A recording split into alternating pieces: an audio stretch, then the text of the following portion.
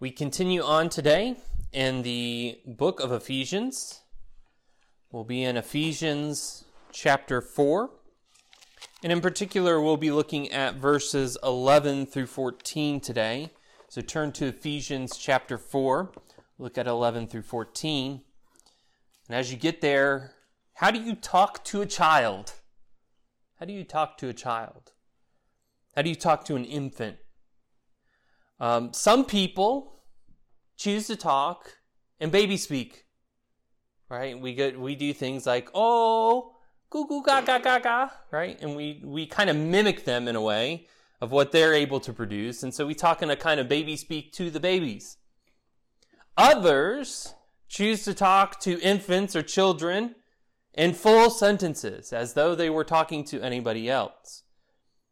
And when we consider this question of how do we talk to a child, how do we talk to an infant, we should also consider the aim of our communication with them. That is, what are we trying to accomplish in our communication? Right? What is the goal of which we are trying to attain to? Or what are we trying to teach? Now, of course, that question is answered differently depending on whether that child is ours or somebody else's, right? So a friend or an acquaintance or a stranger talking with our child might talk to them in baby speak because they don't really care if the baby actually ends up speaking.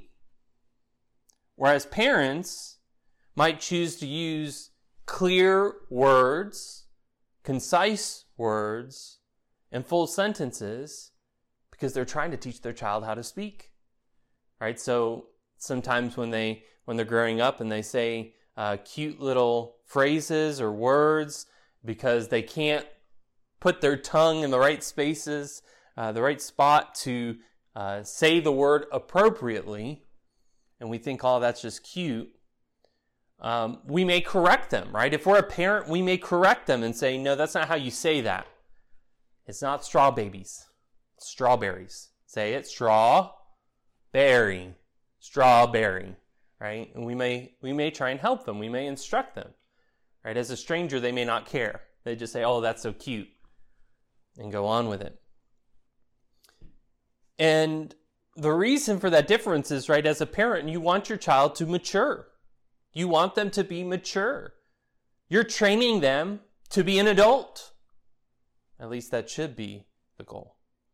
And as we consider the church, as we consider the people of God, as we consider the gifts that Christ has given unto her church, we ought consider this question as well. What does Christ want to see in us, his people? What is he trying to work in us? What's the goal? Well, today I want us to see in our passage out of the book of Ephesians that God's gift of leadership to the church is for the benefit and growth of the church. God's gift of leadership to the church is for the benefit and growth of the church. And I'll just pause here and say, as a reminder, when we talk about the church, we're not talking about a time of the week. We're not talking about a location. We're talking about a people. So God's gift of leadership to his people is for the benefit and growth of his people. Well, let us read our passage this morning and attend ourselves to it. And remember that this is God's word. So what I'm about to read is not my thoughts on these matters. This is God's word on this matter. So I pray you receive it as such. Ephesians 4, starting in verse 11. And he gave the apostles, the prophets, the evangelists, the shepherds and teachers to equip the saints for the work of ministry, for building up the body of Christ, until we all attain to the unity of the faith and of the knowledge of the Son of God, to mature manhood, to the measure of the stature of the fullness of Christ, so that we may no longer be children, tossed to and fro by the waves and carried about by every wind of doctrine, by human cunning, by craftiness and deceitful schemes. So Paul opens up chapter 4 by calling the church to walk worthy of the calling to which they have been committed. And part of that calling, walking worthy of that calling, is walking in unity, right? An eager striving for unity within the church.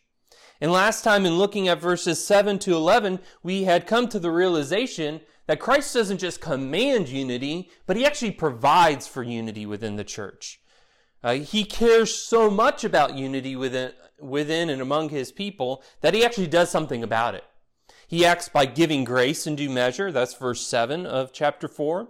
He acts by giving gifts, and that's verses 8 to 10. And in the context of the passage here, right, the giving of the gifts is the giving of unity itself.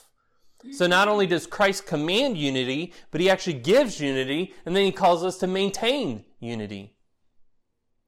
We should not miss that unity is a gift of God, even as we are called to and commanded to strive for it. And then we come to verse 11, and this verse 11 is not so much about the giving of individuals' spiritual gifts or calling them to a certain office, as we might consider in other portions of the scripture, like 1 Corinthians 12 or Romans 12, where we see particular gifts of grace given to particular individuals for a particular purpose. But what we find in verse 11 is that one of the gifts of unity that Christ gives to his people is ministers. That one of the gifts is indeed godly and good leadership. That's what Christ gives to his people for the sake of unity.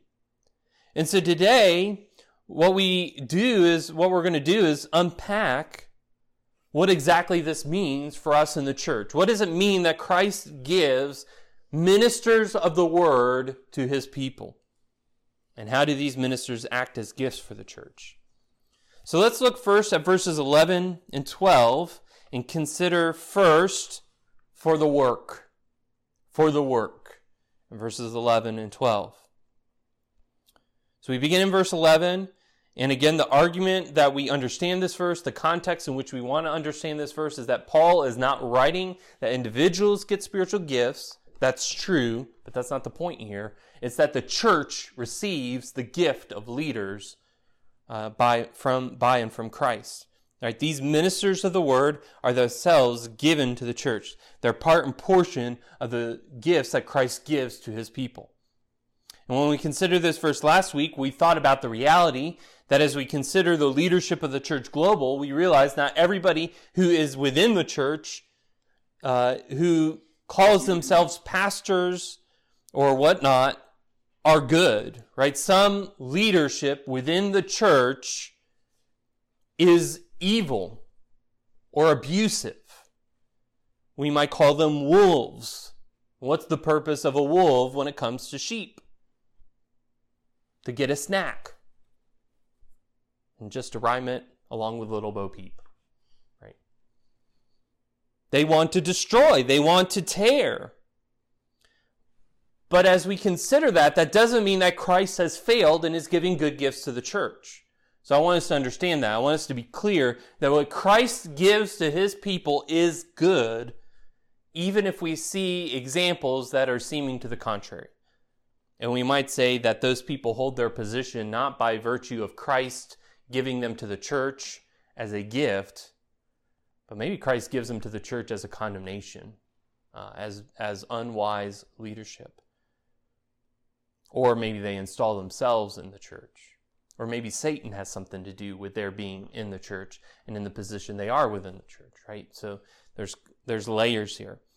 But what I want us to understand, all that to say is, so we may come to this verse 11 and say, we see apostles, prophets, evangelists, shepherds, and teachers and say, well, those are negative things. And indeed, if we look at the history of our culture, leadership is often negative. Institutional leadership is definitely negative. But we can't come to this passage and understand it in that context. What God gives is good to his people, and so we ought see these groups of ministers in a positive light. This is a good thing. A godly leadership is a good thing. And I know, again, that the struggle of our culture is no leadership is good. No authority is good. But that's not what the Scripture says, and that's not what Jesus intends. So we have to be challenged in these things. And I'll pause here to say that you should ask of your leaders or anyone who would be leader over you what their aim is. What is their goal? What's their goal for the church? What's their vision for the church? What's their goal for God's people? What's their goal for you? And what should their goal be? So I say that you should ask that, but how do you know that they give a good answer? Well, that's what we want to see in our passage today. What does God's word say? And we see in verse 12 the first kind of three related, although slightly distinct, aims or goals of why Christ gives these groups of ministers to his people. And look at that there. It says to equip the saints for the work of ministry, for building up the body of Christ. So three related aims, goals, and let's walk through them. And by the way, this was the goal of the apostles and prophets in the early church. This should be the goal today of evangelists and shepherd teachers. So I argue there first, I want us to pay maybe closer attention to that, is that this is what all these ministers of the word should aim to do. That includes evangelists. Sometimes we have this idea perhaps in the Christian church about an evangelist as kind of like this lone ranger, and he goes out in the field and he just does his work, and he's kind of detached from a local body of Christ. I don't think that's biblical. And indeed what we see here is that's not biblical. That kind of understanding is not biblical. That the evangelist should be equipping the saints for the work of ministry, for building up the body of Christ, as much as a pastor or teacher is.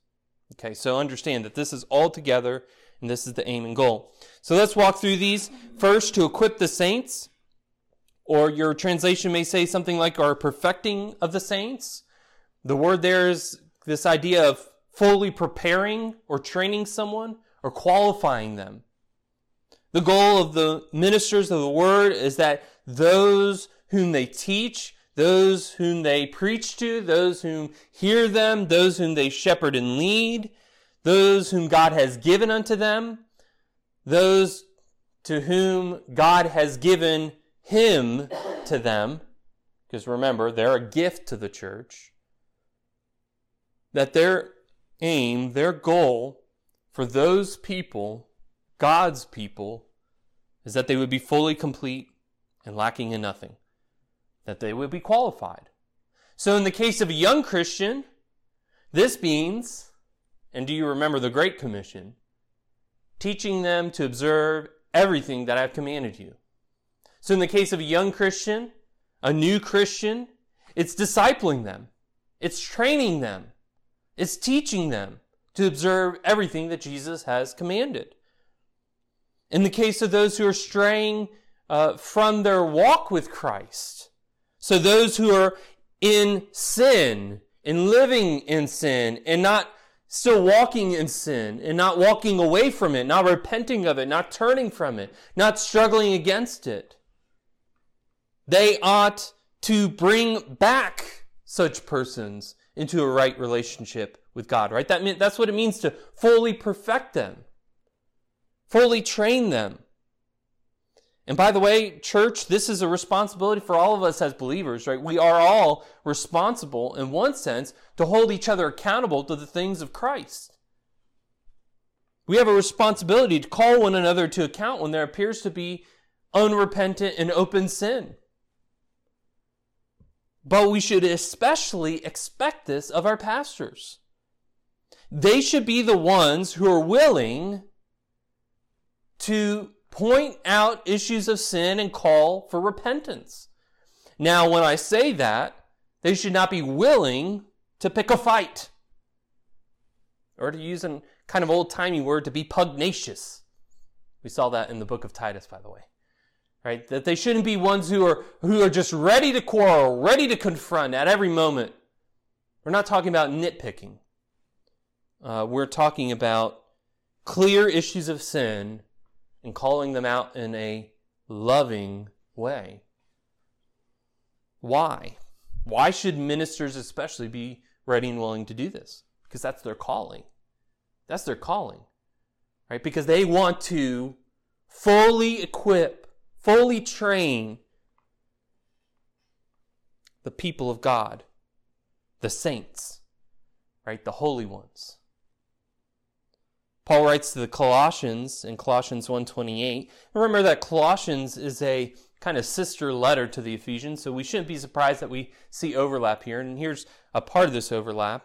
Paul writes to the Colossians about himself. He says, "Him we proclaim, warning everyone and teaching everyone with all wisdom, that we may present everyone mature in Christ." So what does Paul do to equip the saints? To perfect them. We see there, right? He proclaims Jesus Christ. He warns them and he teaches them. And his aim, his goal, is maturity in them. And I pray that my ministry to you would be this. I want to see you as mature Christians, fully equipped, fully trained, qualified in every way, ready for every good work. So first is to equip the saints. The second aim or goal of the minister of the word is for the work of ministry. And this is to say that the goal of the Christian is ministry. And what is ministry? Are we talking about vocational ministry? That is a job of ministry, such as what a pastor may have. Are we talking about ministry in a formalized, programmatic sense, like when we talk about churches? Right? We have children's ministry, we have youth ministry, etc., etc. No, we're talking about most simply service. Right? So for the work of service, for the work of serving, ministers work in preaching and teaching the gospel that every Christian may be equipped and ready for every good work. Which, by the way, Paul says, and he writes to Timothy in 2 Timothy chapter 3, that this is what scriptures do. This is what the scriptures do. Right? They're good for all these things, including making everyone ready for good works, equipping them for good works. Good works are what we are called to in Christ. Christian, you are called to good works. Not as a way to earn your salvation, but as a fruit of it. Right? We see this reality throughout the scriptures, but let's take a look at a couple of examples. In our own letter, Ephesians 2:10. Ephesians 2:10. For we are his workmanship. We are his workmanship, created in Christ Jesus. For what? Good works, which God prepared beforehand that we should walk in them. You are created, believer, for good works. Titus 3:14. Titus 3:14, and let our people learn to devote themselves to good works so as to help cases of urgent need and not be unfruitful. Paul writes to Titus and urges him, Titus himself, to model good works. That's Titus 2:7. But he also instructs that he should instruct the churches to be ready for good works. Recently, a case of urgent need arose, and Cynthia and Stephanie both stepped up to help meet that need. And we thank God for his grace at work in them. And so they were ready for that urgent case of need. Romans 12:6-8. Romans 12:6-8, right? We're called to good works. We're called to the work of service. We're called to the work of ministry. We ought to be ready for it. And ministers make us ready for it. But Romans 12, 6 through 8, we talk about spiritual gifts here.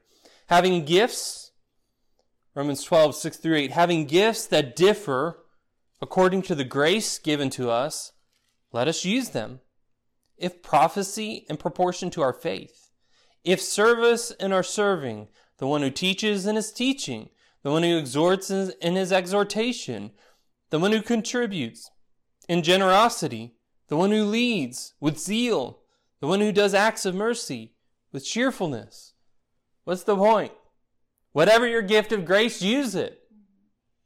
Your spiritual gifts aren't given to you that you can hold on to them and keep them for yourself. The spiritual gifts given to you aren't for your benefit.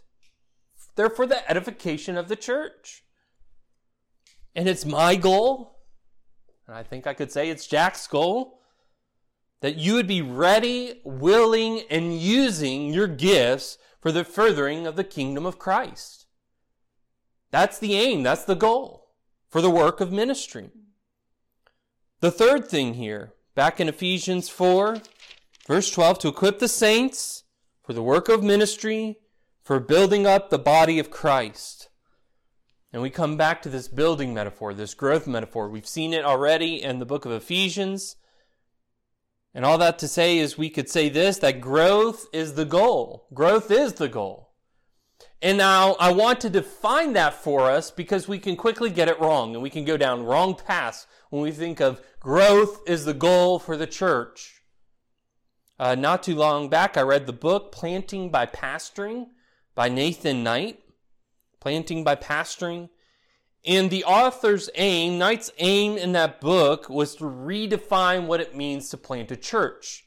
And he goes in the introduction, he points out, he says, if you go look at the survey of church planting books, and you kind of take a survey of them, they all kind of center around the same theme. The most popular books on church planting center around the same thing. And that is numerical growth, do it quickly, and then multiplication growth. Start spreading, like start having more sites and more services and more churches, and you should plant churches to plant churches. And is it good to plant churches? Yes. Is numerical growth good? Yes, it can be.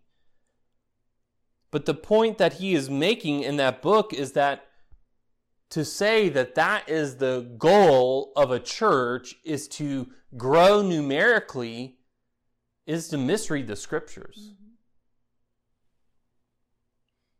Mm-hmm. Growth in such mindset is one of numbers, right? People, budgets, baptisms, number of buildings.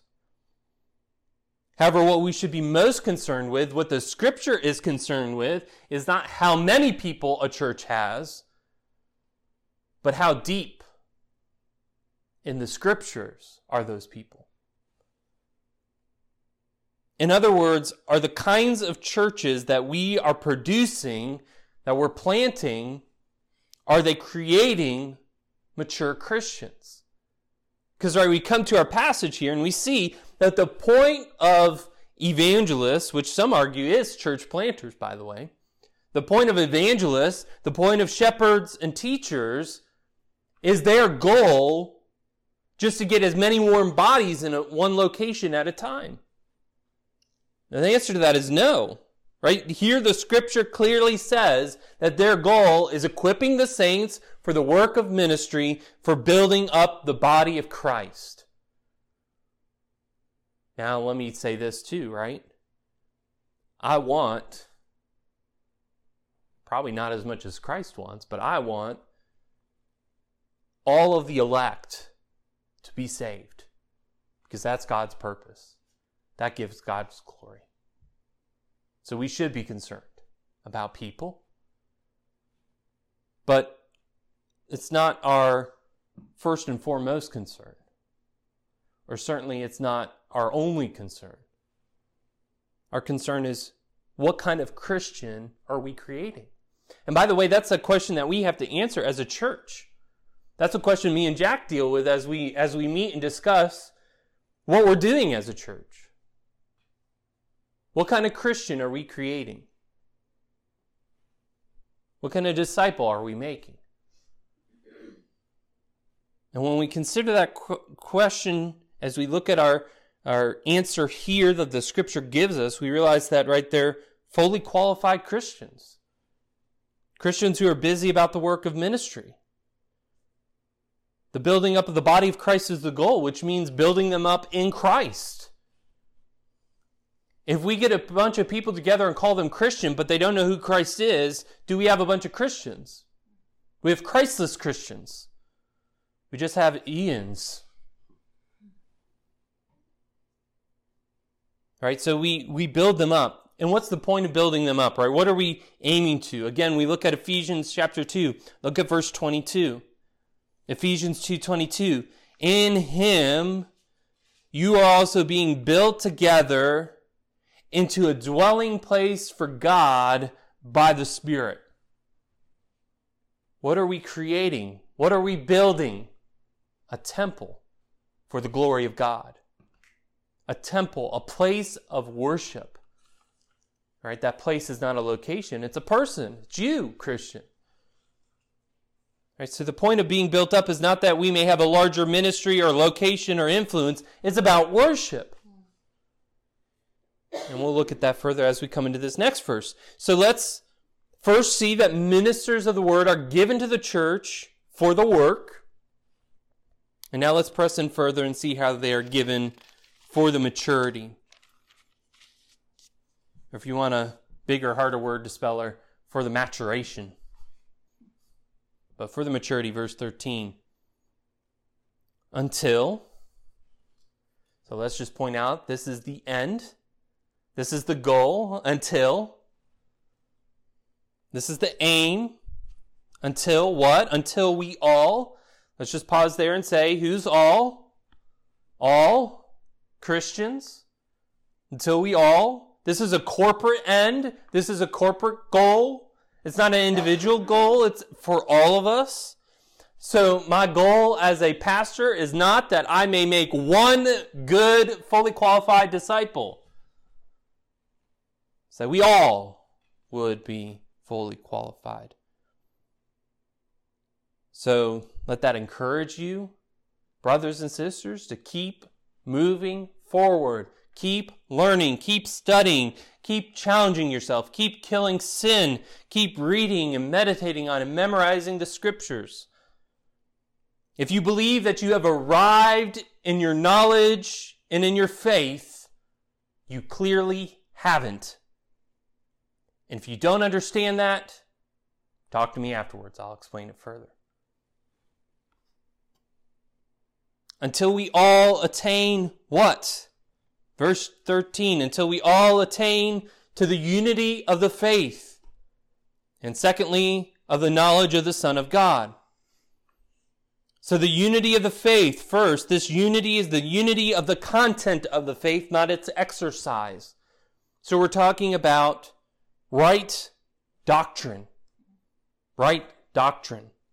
We believe right things about spiritual things. It may be well and true that we will all die with some bad doctrine. But that's not our goal. Right? That should not be our goal. That's not my goal as a Christian. It should be yours. Rather, we strive to know the things of God. We study to show ourselves approved, a workman who does not need to be ashamed. And that's not just for ministers. That's not just for pastors, teachers. That's for all of us. We continually strive to conform our understanding of the Word of God to the Word of God. We don't strive to conform the Word of God to our understanding. So I'm going to say the first one again. We continually strive to conform our understanding of the Word of God to the Word of God. We try to conform our minds to the Word of God, not the Word of God to our minds. And let's be honest, there are difficult things in the Bible to understand. Right? There are hard things to understand.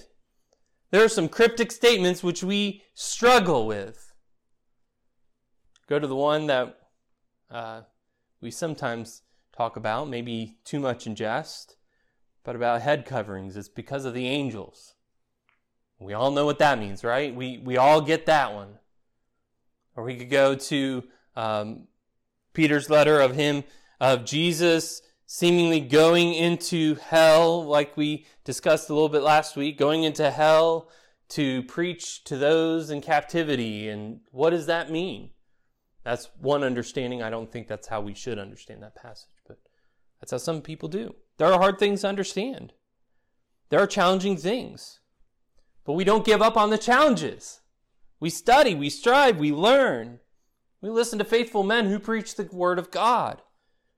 That's what they're there for. They're there to help us in the challenging things of the Scriptures. So unity of the faith, and also knowledge of the Son of God.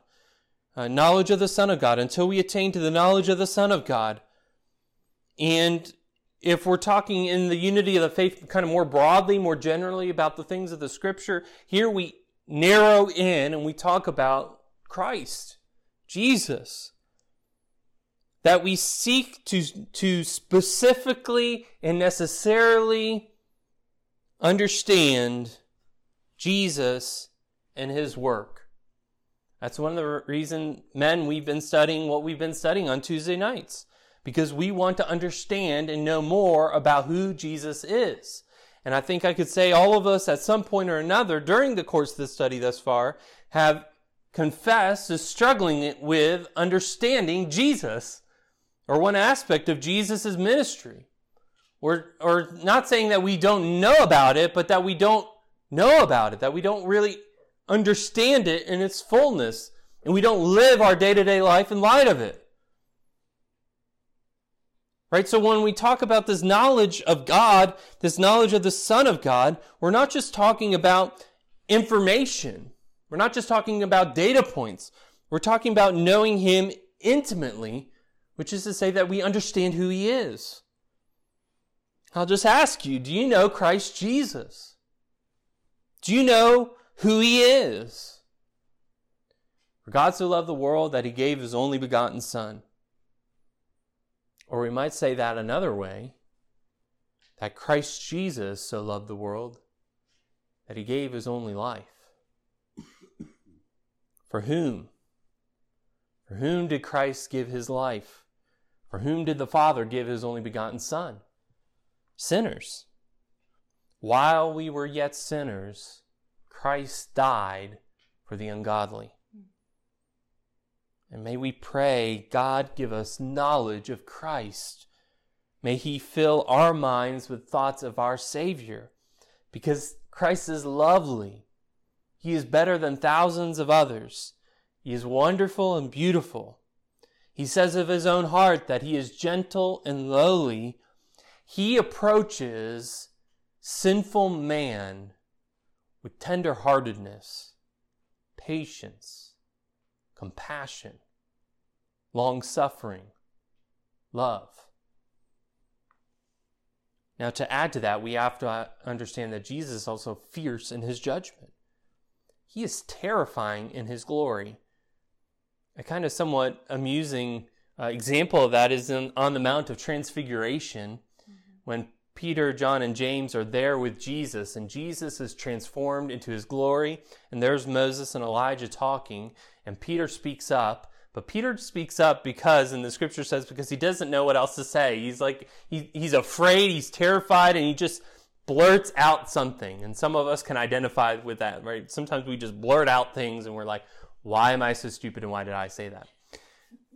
But I think Peter had that moment on the Mount of Transfiguration because he saw the glory of Christ.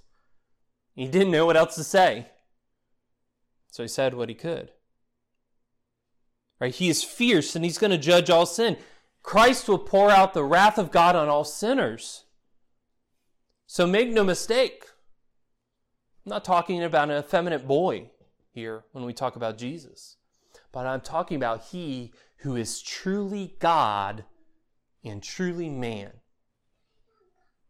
So come and follow Jesus and learn from him. Seek him. Because friend, I will tell you that you will never regret a day, an hour, a minute spent in pursuing, knowing Christ Jesus. Mm-hmm. But how much in this world is worthless. Mm-hmm. and how much we seek to benumb ourselves to the things of God, may God have mercy on us. The ministers of Christ are given by Christ for the sake of his people. Right? God gives leaders to the church for the benefit and growth of the church. Jesus gives leaders to you in the church for your benefit, that you may have a unity of faith, that you may know Jesus deeply. And I would be remiss to not say that part of what is entailed here has to be what Paul has written in the book of Ephesians, right? Ephesians 2, about the Gentiles being brought into the people of God. So, right, necessarily what we're talking about here is the mystery of the gospel. That is Christ making one people out of two. That's part of the knowledge of God. Part of the knowledge of the Son of God. And what's the aim of all this? Well, we get two kind of pictures at the end of verse 13. First, we have to mature manhood, or mature adulthood, or maturity, however we want to refer to it there. And then the second is to the measure of the stature of the fullness of Christ. And both these images center around this idea of adulthood, of full growth, of being mature. You want to know what a mature Christian is like? Well, it's someone who has unity of faith and knowledge of the Son of God. It's a woman who is fully trained and equipped for every good work. It's a man who is active in the use of his spiritual gifts. It's a people who are deep in their communion with God and faithful in their commitments to Christ. So a different version of the question I asked at the start, how do you talk to a child? Well, what's the goal of, what's a parent's goal in raising their child? And again, it should be maturity. It should be adulthood. It should be a man or woman who is ready to step out into the world, properly trained, able to work, one who can take care of their family. So let me encourage you, parents, to consider what you want for your children. Often we want little things, worldly things, right? We want them to clean up their room. And that's a nice, immediate goal. But what's the larger goal? That when they grow up and they have a place of their own and they don't have mom or dad there telling them, clean up your room, that they do it themselves and they're not living in a trash heap. Right? Often we want our children to be successful, make a lot of money, and leaving aside whether or not that's a good goal, how are you training them to be successful? So that if that is your goal, how are you working on them so that they are successful? Have you taught your children about the value of money? Have you taught them how to wisely spend it? Or we might say the inverse of that, how to wisely save it. Have you taught them a good work ethic? Have you taught them how to cook and clean and fend for themselves? Have you taught them the necessary social skills to succeed in the world? And by the way, as I list all those things off, you might think, well, that's someone else's job. That's the school's job. The school's supposed to get them ready. And often our culture kind of tells us that. They say, yeah, that's what school's for. School is preparation for the real world. Let me go ahead and tell you, school is not preparation for the real world. School is preparation for more school. You can do really well in school and fail at life. So school is not preparing us for the real world. I mean, I won't rant too far on that, but you could go into, what do they even teach in school? There used to be a day and age when they teach home economics. I think maybe some of that's coming back now. Teach them how to balance a checkbook. I mean, basic financial life skills. And we kind of say that that's the school's job. But it's not. If you're a parent, Mom, it's your job. Dad, it's your job. It's your responsibility to make sure that your children are able to step out into the world because you can't do everything for them. You cannot prepare them for every situation in life that may arise, but what you can do is instill in them principles that they will need to succeed in life. And again, I've left that question of what does success mean very open-ended, but I can tell you it's not a fat bank account. And of the most importance, have you taught them who Jesus is and what it means to love and follow him?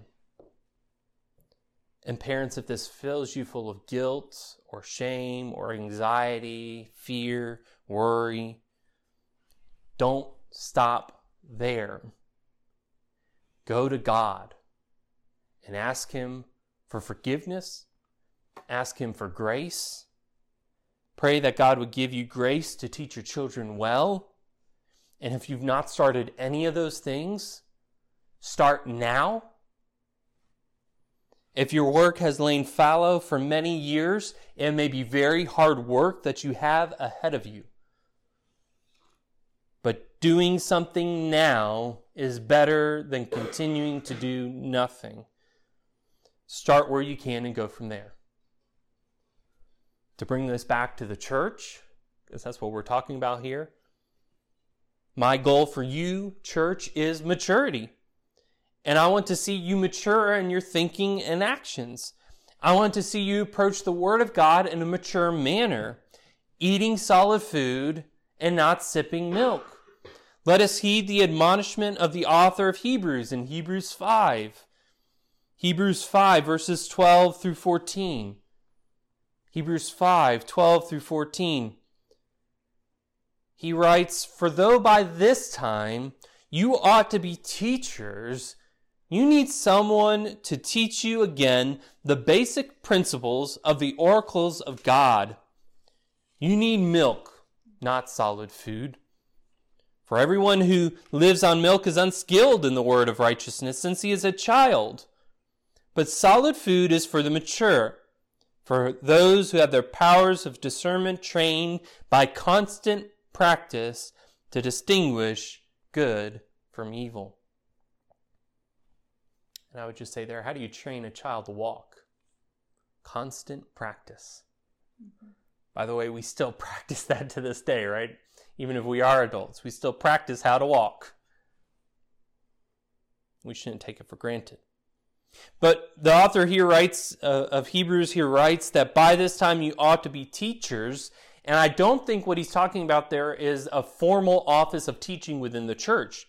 I think he's just saying more generally, you as Christians should be able to teach others. You teach them what you know about Jesus. So parents, that's you teaching your children what you know about Jesus. This is the broad teaching we all do, right? Older women to younger women. Older men to younger men, as in the book of Titus. Neighbors to neighbors, etc., and so forth. And the aim is maturity. The aim is solid food. The aim is that what we produce in others is a mature Christian who is then able to produce that in others. The aim is maturity. It's the kind of maturity which understands the things of God, that knows the difference between good and evil. And that's important as we get to our next verse. It's the maturity that sets aside self and considers others as more important. It's the adulthood that sacrifices out of love for others. And so I'd ask you, are you on your way to maturity? Are you growing in maturity? Teenagers, it is possible for you to be more mature than us old folks. Paul writes to the young man Timothy, right? Show yourself to be an example. Don't let them despise your youth. Don't let them say, he's a young, immature child. He doesn't know anything. Rather, show them. Show them that you are a mature man or you're a mature woman. So ministers are for the work and for the maturity. And let's consider our last verse today. They're for the doctrine. For the doctrine. and verse 14. In Ephesians 4:14, so that we may no longer be children, or so that we may no longer be infants, tossed to and fro by the waves and carried out by every wind of doctrine, by human cunning, by craftiness and deceitful schemes. So here we have the contrast to the maturity Paul just wrote about. Right here we have immaturity pictured. And when he says, so that we may no longer be children, I don't think what he's writing here is about a particular issue within the Ephesian church. I don't think that they're particularly immature in their understanding, but it's a warning to them. It's a warning to those who are young in the faith there. And it's a warning to us today. The aim of all of us in Christ is that we may no longer be children. We want to be mature adults, not children. Because what happens to infants in the faith? Paul here describes they're tossed to and fro. They're carried about by every wave. They run here and there and everywhere in accord with the doctrines that they hear.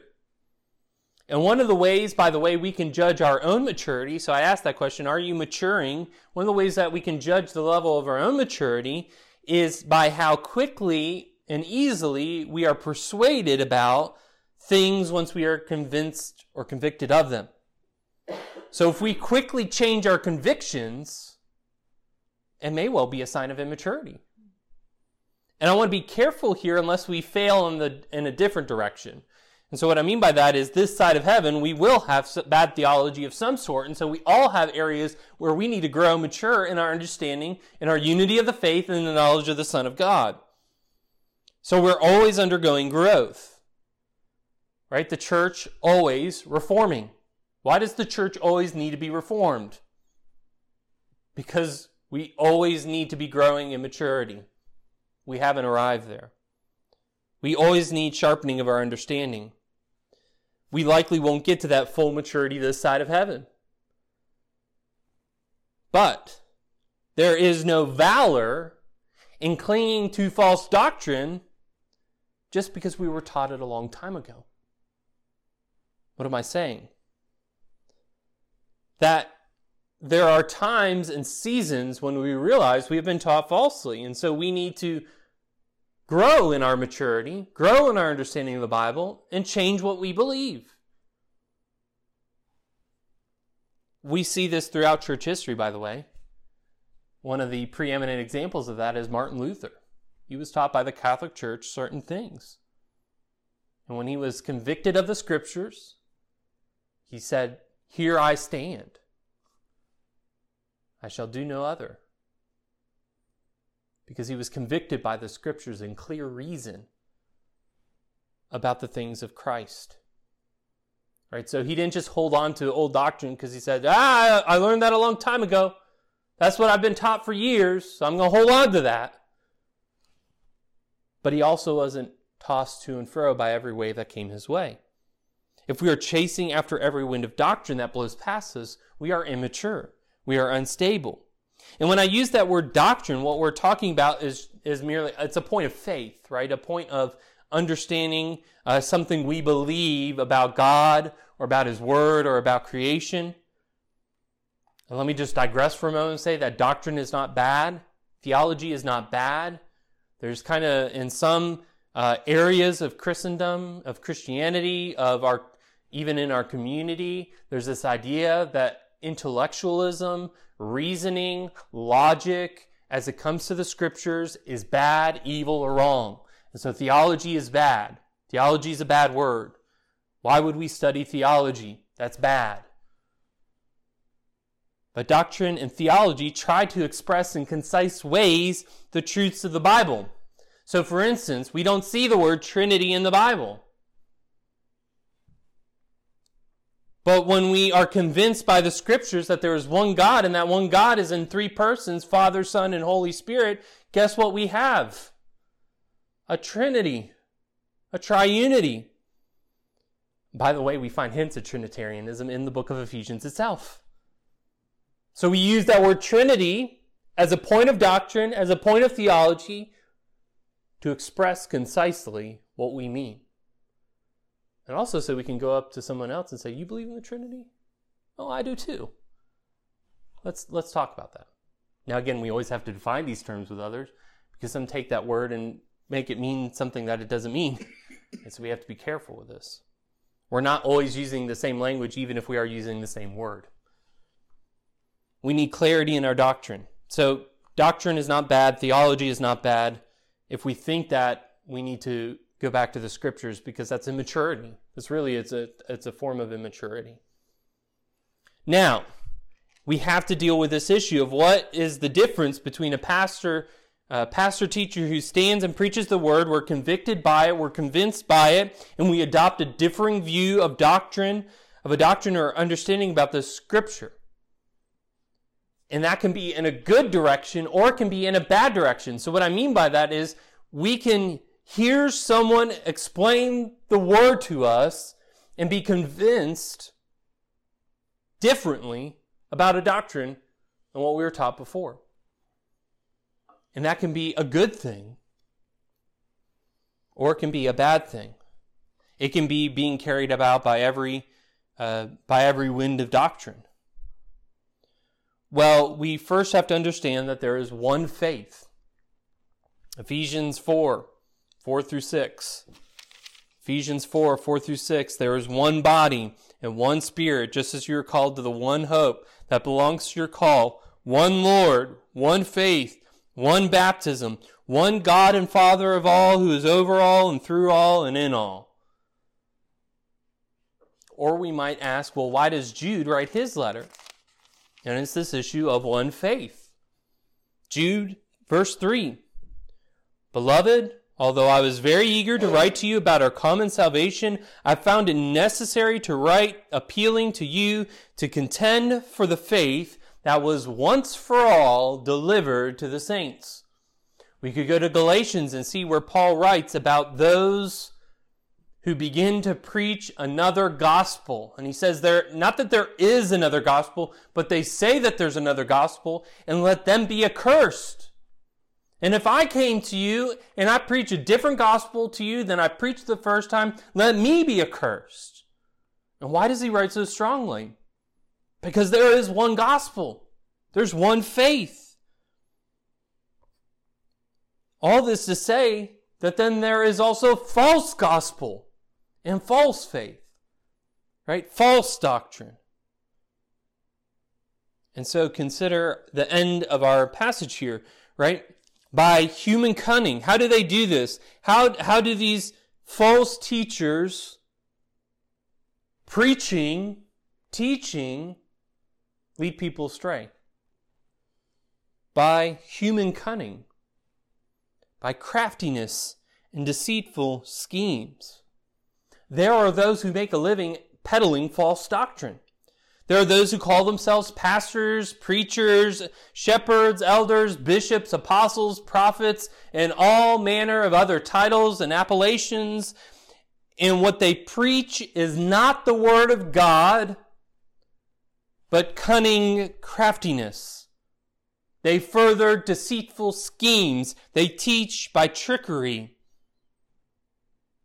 I think of those stories, and in particular of a pastor that was describing a situation that occurred in his church of a man who fell under the sway of false doctrine, and then he took others with him into that false doctrine. Right? He took them into the churning waves of false teaching. How easy it is for us to be carried away by false doctrine, especially when we're immature in the faith.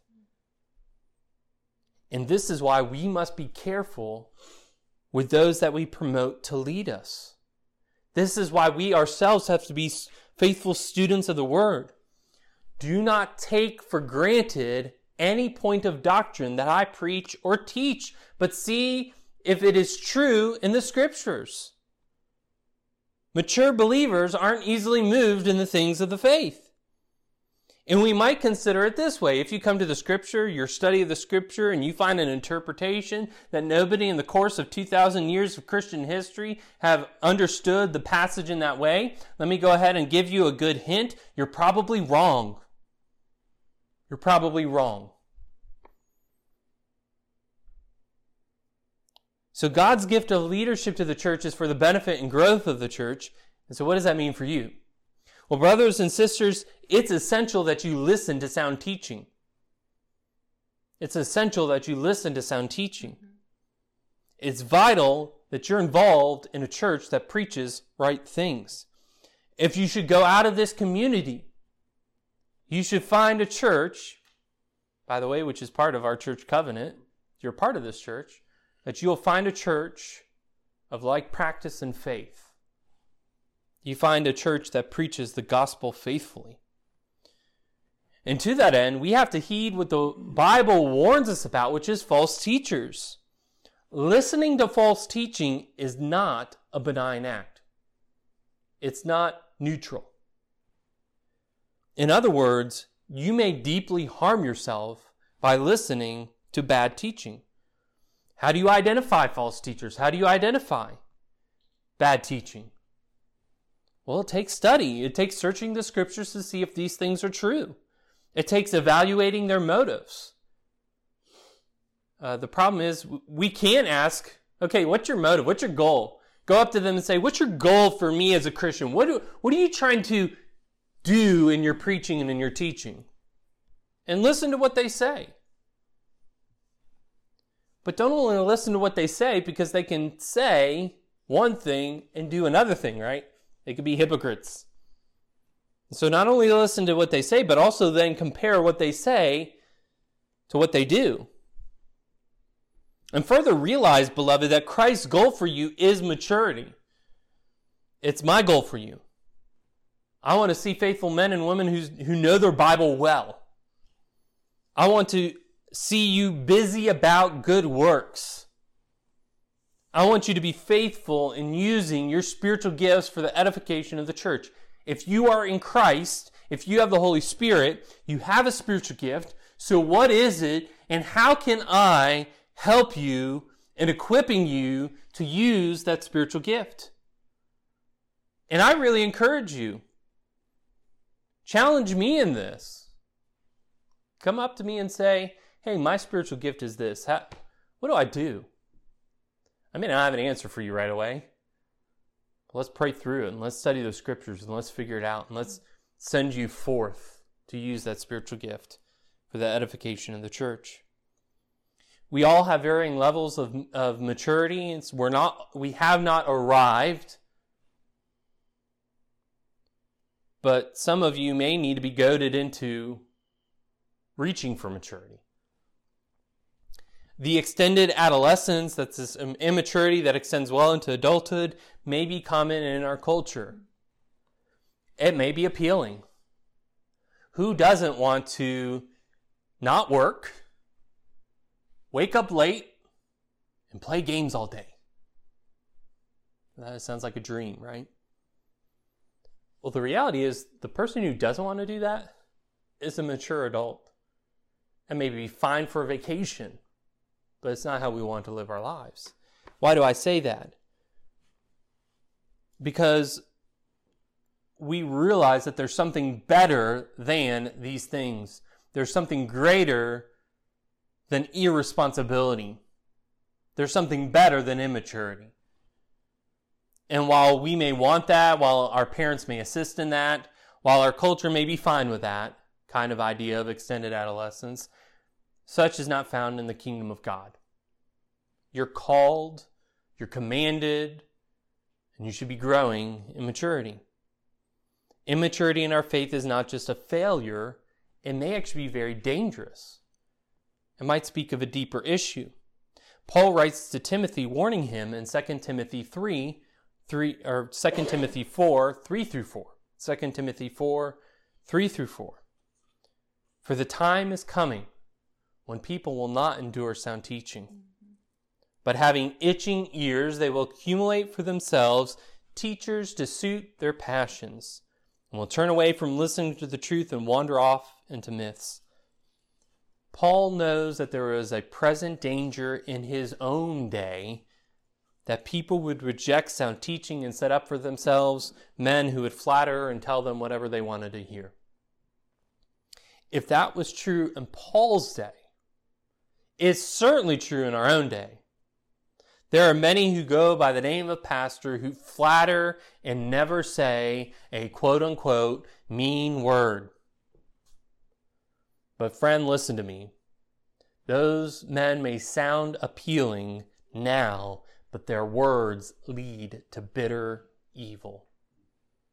For all who fail to see Christ Jesus, and by the way, that's the Jesus of the Scriptures, not the Jesus of our imaginations or wantings, not the Jesus that is inoffensive, but the Jesus of the Scriptures, for all who fail to seek him will die in their sins and be cast forever from his presence. Don't listen to those who tell you that hell's not real or that love wins in the end, so what we do doesn't really matter. Don't listen to those who tell you that God is fine with sin. And by the way, on the other end of the spectrum, don't listen to those who promise you that if you follow this rule or that rule, if you keep this fasting and you whip your body this many times and you do penance, God will accept you because of your hard work, that you'll get into heaven. It's on both sides of the spectrums. But realize what the Scriptures say here, that there are those who are cunning and deceitful. There are men who preach with deception, and they lead to hell. But listen to the words of Christ Jesus. Listen to the words of God which say to you, repent and turn from your evil. Turn back to God. Be wretched, weep and mourn. Seek God while he may be found. Rest in the finished work of Christ, which is sufficient to cover all your sins. Trust in him, believe in him, hold to him, and then follow after him. Lose your life that you may find it. For he will set you free, and you will be free indeed. And in short, all this to say, admit your sin before God and believe in his finished work in Jesus Christ. Believe in the sinless life of Jesus, his atoning death, his justifying resurrection, and his glorious ascension. And confess him as your Lord and Master, and you will be saved. And then seek out good teaching, godly teaching, sound teaching. Study the Scriptures. Grow up into full maturity in Christ. And by the way, don't do those things alone. Christianity is not a private endeavor. Rather, come together with the body of Christ and let us all seek a mature faith in Christ. Let us pray. Our great Father in heaven, Lord God, we thank you for the gifts that you give unto your church.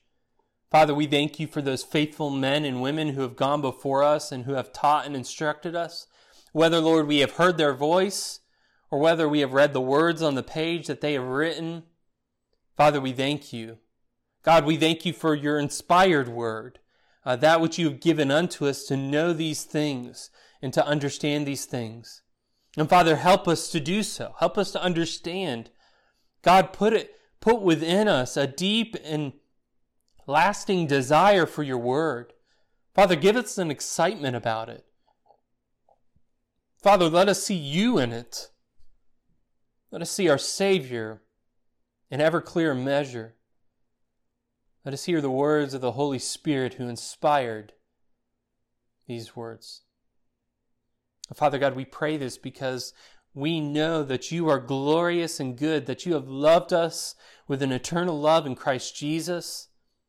Because if we are in Christ, you have chosen us from before the foundation of the world. And so we bless you, Lord God, and we want to know more about you. We desire to know more of you because you, Lord God, are lovely, because you are beautiful and wonderful and glorious and holy. And Father, we want to know you. not our imaginations, not that which our culture describes as you. But we want to know you. We want the real thing, the genuine article, not imitation. So, Father, we pray that you would be near unto us, that you would draw near unto us. Father God, that we would know you better. Father, that we would be mature Christians, acting in ways that we ought, believing the truth, and never departing from it. Father, help us to this end. Father, we pray indeed for your help to this end, because we know without your help, we shall perish. We shall fail. We shall fall. And Lord God, we pray for those in our midst, those whom we love, those in our homes and those in our workplaces, those in our neighborhoods and those in this community around us, God, who are deceived, those who are deceiving, and those who are ignorant of the truth of Christ. Father, we pray for your Spirit to give understanding, to open blind eyes, to unstop deaf ears, that they would turn to you, Lord God, that they would believe in Christ Jesus and be saved. And Lord, then we pray that you would help us to come alongside them and to disciple them, to teach, that they may be mature in Christ. Oh, Father, we pray this, that you may be glorified in us and in all things, always. And we pray this for our good. In the name of Jesus, amen.